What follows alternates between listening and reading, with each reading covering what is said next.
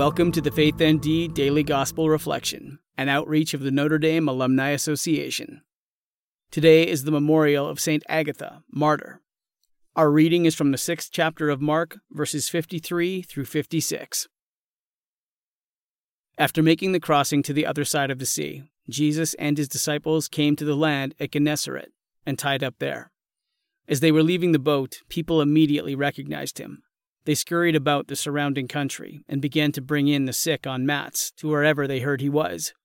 Whatever villages or towns or countryside he entered, they laid the sick in the marketplaces and begged him that they might touch only the tassel of his cloak, and as many as touched it were healed.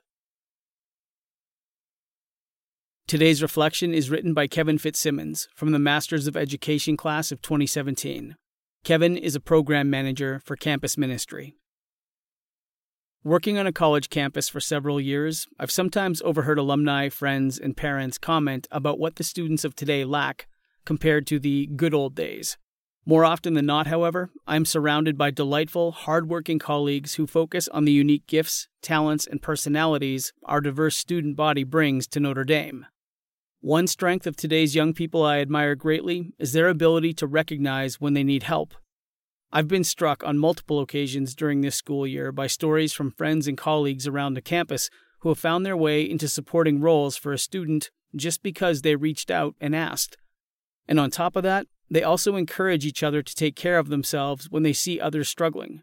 As a hardworking, driven, I-can-do-it-on-my-own kind of person, I have much to learn from these gifts our students naturally bring to the table. Jesus followers in today's gospel also know the value of seeking the help they need. Once they recognize Jesus, there's no moment to waste before they scurry around to get close to God. Seriously, when was the last time any of us scurried for Jesus? And even better than that, they aren't rushing to be the first in line for Jesus' miraculous healing touch.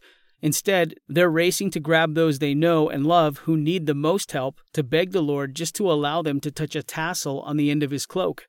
When we see someone in need this week, may we imitate the disciples in Mark's gospel and the students of today's generation.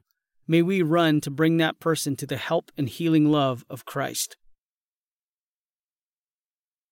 Today's prayer is written by Reverend Louis Delfra, CSC.